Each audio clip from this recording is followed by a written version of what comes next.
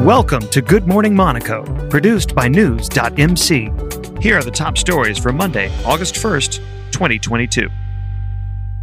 After 8 years of wrangling and a court case in 2020 that awarded the developer 157 million euros in compensation, including interest, the gigantic multi-purpose building project on the east side of Port Hercule is now set to proceed.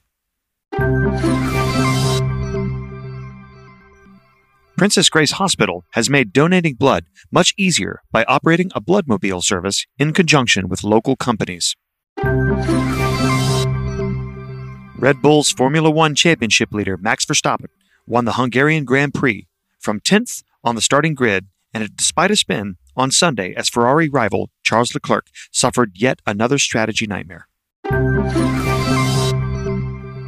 Minister of State Pierre Dartel and Céline Caron-Dejioni, Minister of Infrastructure, Environment, and Urban Planning, met with the managers of SBM Offshore on Thursday, July 28th.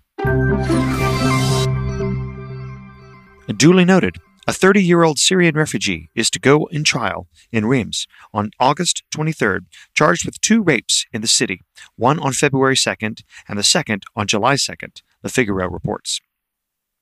High temperatures, dry vegetation, and strong winds are causing concern in the south of France that wildfires may find ideal conditions. Today in Monaco, the Christian Louboutin exhibition continues at the Grimaldi Forum.